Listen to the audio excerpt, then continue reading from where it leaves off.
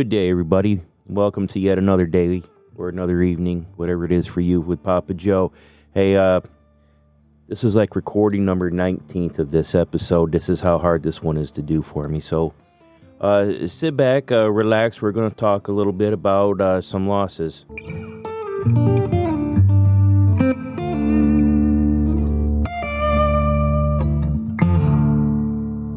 All right, y'all, we're going to talk about a couple of things today, and by the time you hear this episode, when I release this episode, hopefully you pick it up when it's released, it'll be 9/11, September 11th. That's a big day for Generation Xers.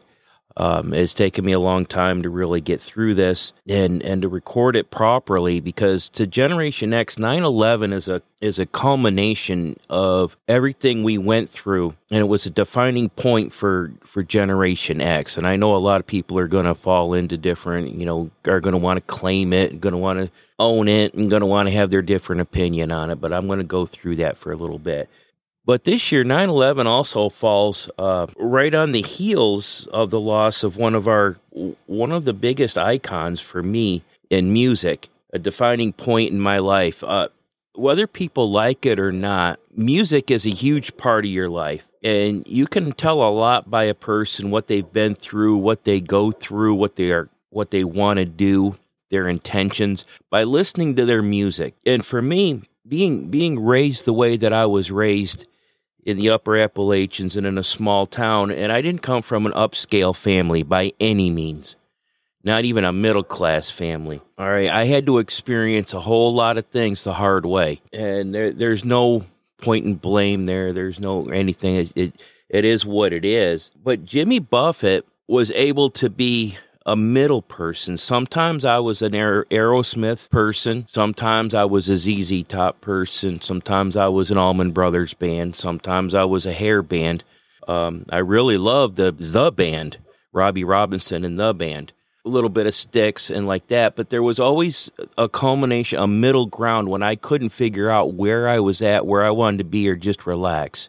Jimmy Buffett brought that to the table. And it was a real thrill for me. My first two ships in the Navy, actually. We did drug interdiction in the South, a lot of that in the Caribbean.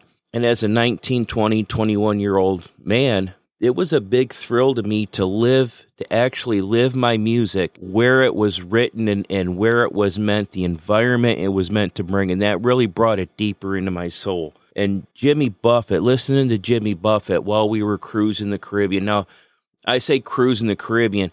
We didn't get on a ship and sip tea and all that stuff. It was hard, gosh darn work. But to go up on top watch and throw in my cassette tape, if that doesn't give you PTSD, that phrase right there, then you really get out of my generation. But to throw on my Walkman with my Jimmy Buffett cassette tape as we're approaching Curacao, Bermuda, the Bahamas, Haiti, or as we're just cruising around, there is really no better sunset or sunrise than out on the ocean, and I got to do that. Really, that really threw me into a little bit of a spiral this week. Hats off to you, man. Enjoy your cheeseburger in the paradise. We're thinking of you. Now let's get back on topic of where we're at and why 9/11 is a big deal. And it gets harped on all the time, and I'm really a little bit disheartened. Most years after 9/11, the incident of 9/11, starting from the very next year, the whole week up to and including a couple days after, every year you're inundated with documentaries, and of course, along with the documentaries come the conspiracy theories and all that. I don't delve into those things. I see what I see. I know what I know. And that's all I need to know. But you're flooded day and night with that. Starting last year, it wasn't that big a deal. And this year, coming up to 9/11, on cable TV, and I have the Roku and Freebie and all those apps and stuff, there was one thing on cable TV late at night, a rerun of a documentary of 9/11. Have we forgotten already? And we really, really have forgotten. And it's sad because once you lose focus of 9/11, I'm not going to get into the whole pictures of the towers falling. And now a couple years ago, people really spoiled it by going in there and showing pictures of the people jumping and all that. We didn't need to go there. We didn't need to go there. It was already traumatic enough on whatever level. We don't need all that. Once the songs did their thing, Toby Keith, Trace Adkins, all these guys that did these songs of Where Were You When the World Stopped Turning by Alan Jackson, never even played it. Once those songs play their way out and a new song comes in, now people set foot on our soil, wanting to transcend the bounds of talk, wanting to bring the fight to us. Whatever that fight was. You could argue as a fight over oil, fight over... Don't give a shit. I don't care. They came into our front yard and they did that, and still we are filled with what some dipshit president is saying. And we're going to argue over that on the news. The reason I say that was a defining moment for Gen X is because when you go through generations and you go through things, you have the defining moments, the things that define the generation, and then you have the actual actions. You have the actual follow-through of it. For the baby boomers, you had the actions and the thoughts of the hippies and that kind of stuff. The follow-through was that they had us and they were sellouts, right? We were defined, when you talk about a Generation Xer, they like to talk about drinking out of the garden hose and the big hair in high school and the hair bands and like that. That was superficial talk, all right? Those were things so that you could look, identifiers, if you will, things that you could look at and go, that's a Generation Xer. The guy with the beads and the buckskin coat, he's a boomer. The guy with the fedora and the Lucky Strikes, that's from the Greatest Generation. Those were, once you carried it out and carried it through, none of that mattered. None of that mattered. We hit a point, and it was near the end of our generation. How do I know it was near the end of our generation? It wasn't really the end. It was the growing up of our generation, so to speak, adolescent days. If you grow up in a mature, normal, socially acceptable fashion. All right, I had a daughter in elementary school. So the next generation was not able to take over. I was well into the grown-up phase of my generation, of my times. The millennials couldn't take it over.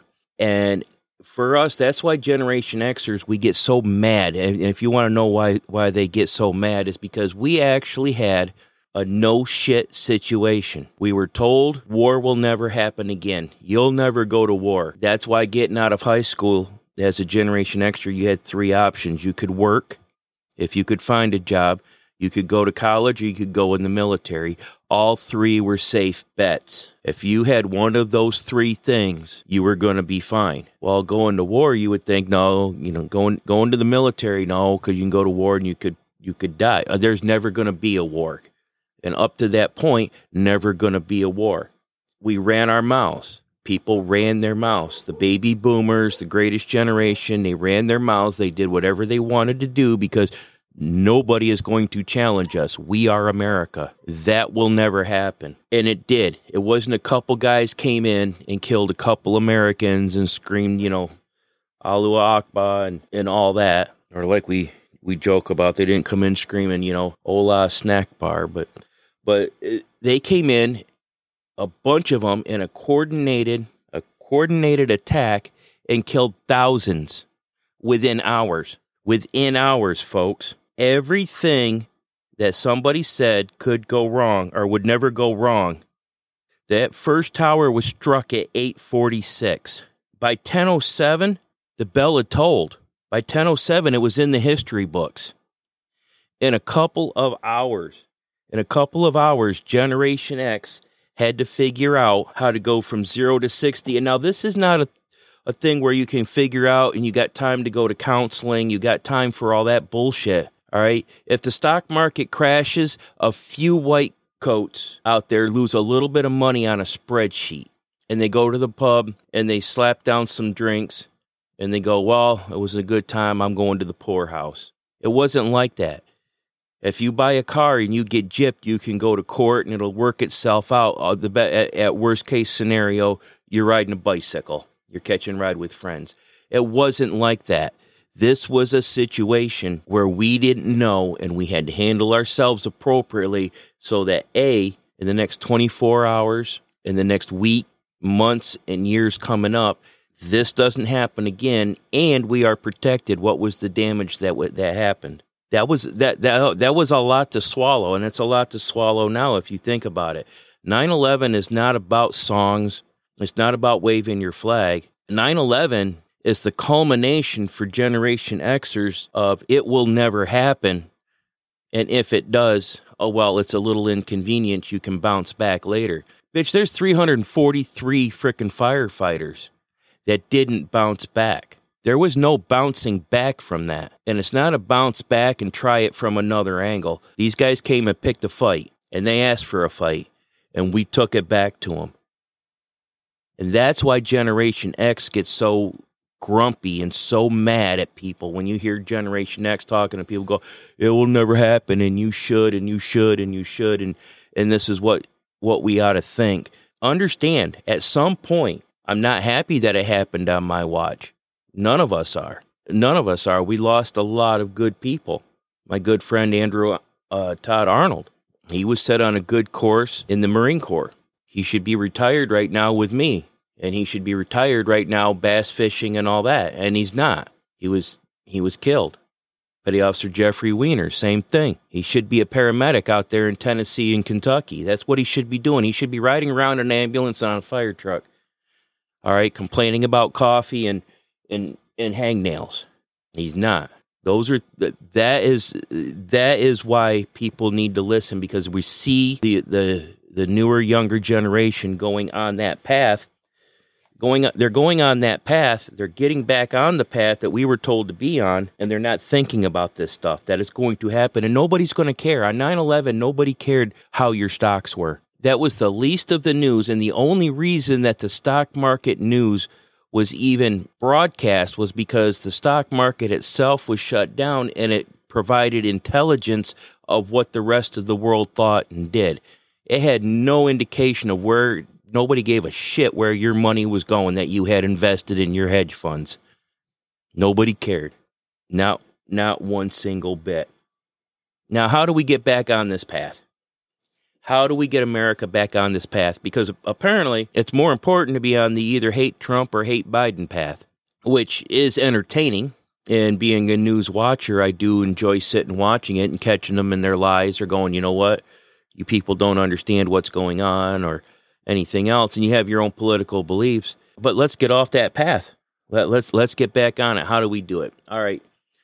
As much as I hate acronyms and all that stuff and the things on the wall, I want you to think about the 3 F's of Generation X. And now, if you ask a Generation Xer, what is an F? An F is a fuck you. But that's not what I'm talking about. These 3 F's are kind of an F you. F you, I don't care. You stick to these 3 tenets. You stick to these 3 tenets, and it doesn't matter what comes your way. If another 9/11 happens, we will be strong. We'll be strong as a family, as a state, as a country. We'll be strong as what we should be. The first part of that is faith. After 9/11, a lot of places will tell you what filled up, and especially in New York, where the churches, the synagogues, and the mosques filled. The prayers came out. And I know the big battle cry from the millennials is prayers don't do anything. It's a realization that you have to understand that it's a realization that there is a higher power. You don't have control over everything in your life, even when you think you do. When you think you have control, when you think you can manipulate it, when you hedge your bets, all right, at best, you're 99%. There's always going to be that higher power. Whether you believe in its influence on you, its place in your life on you, that's up to you. But you better have some faith in something. And I know for me as a Christian, it's really hard to have faith. And I can tell you, I've explored multiple religions in depth. I've settled on Christianity, and that's the one that touches my soul, and that's the one I really believe. But that gives you a certain. When you come from a spot, when you come from how do I want to say this? When you come from a place of faith, All right. You are recognizing it's not you. You are not the king. You're not the emperor. You're understanding that you are giving up power. You are relinquishing and acknowledging that fact that there is something else besides you. You may not know. You think you know. Neil deGrasse Tyson knows a lot. He doesn't know everything, all right, in his little science view. The best cardiologist in the world knows a lot, but he doesn't know everything. He might know 99%. You got to have faith that there's going to be anomalies, little things. We like to look for the mistakes. We're a litigious society. We like to look for mistakes. Sometimes they're just anomalies. It shouldn't have happened, but it did. Faith gives you that big overall dose of humility so that you don't make those mistakes or you're ready when those mistakes happen. So you don't beat yourself up over it. I hate people that beat themselves up over it. I had talked with Josh the other day at the football game. He missed a tackle. And he's over there beating his helmet. He's mad at himself. I'm like, dude, it's a mistake. It's an anomaly. What that kid did was an anomaly. He could have done 15 different things at that point. You bet on 5 of them. He took number 6. You weren't bad. You're not bad if you make a mistake. Sometimes that higher power is telling you, I want it to go this way for my reasons that are bigger than you. Now, how do you know where to go with your faith? You get it from the second F of family. Your family, as you're growing up, and I'm talking to mostly parents now and grandparents, it's important for us to guide them in their faith and to teach them those rules. There's social rules that we have. You've got to learn the rules of your faith, of what to do, what's expected of you. And you growing up, you're from birth to, in America, age 18 is a boot camp, basically. All right. It's up to you to teach them and test them in a controlled environment. All the social etiquette, the cursing, the smoking, the drinking, where does it fit in? How do I do it? How do I, what do I have to moderate? How do I interact with the poor, with the needy, with the downtrodden?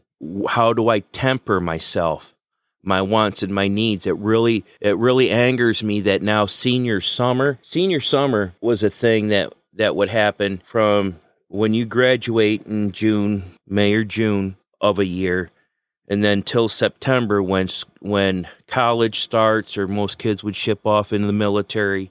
That's senior summer. You're technically an adult, and we give those kids a pass. They're young. If they get caught drinking, we give them a ticket. Those things that happen in senior summer, they're given the accountability of young, immature adults. It's up to us to, before they hit senior summer, and maybe use that senior summer as what the Marines would call a crucible, and say, all right, test it out. You're a young adult, test it out. Are you going to speed? Are you going to cheat on the stock market? Are you going to invest your money? Are you going to save your money? Are you going to look for a floozy for a girlfriend? Or are you looking to build a relationship and start a family? Where are you going? This is the rules to get there. The third F, where the rubber hits the road, is your fellowship. Your fellowship, that is where you are judged by the people you are around. Now, we talk about fellowship, and the most common, in my arena, the most common place that fellowship pops up is in either fellowship in the Masonic Lodge or fellowship in church. Now, I really get grumpy about the fellowship in church thing because it's not. It's a kumbaya time to see who can kumbaya the best with Scripture. That's not fellowship. Fellowship is anytime 2 or more people get together. And anytime 2 or more people get together, there's a level of accountability that has to be there. You have a different level of accountability with your family. Unless you come from a really toxic family, you're not telling your dad, your mom, your grandma, you know what?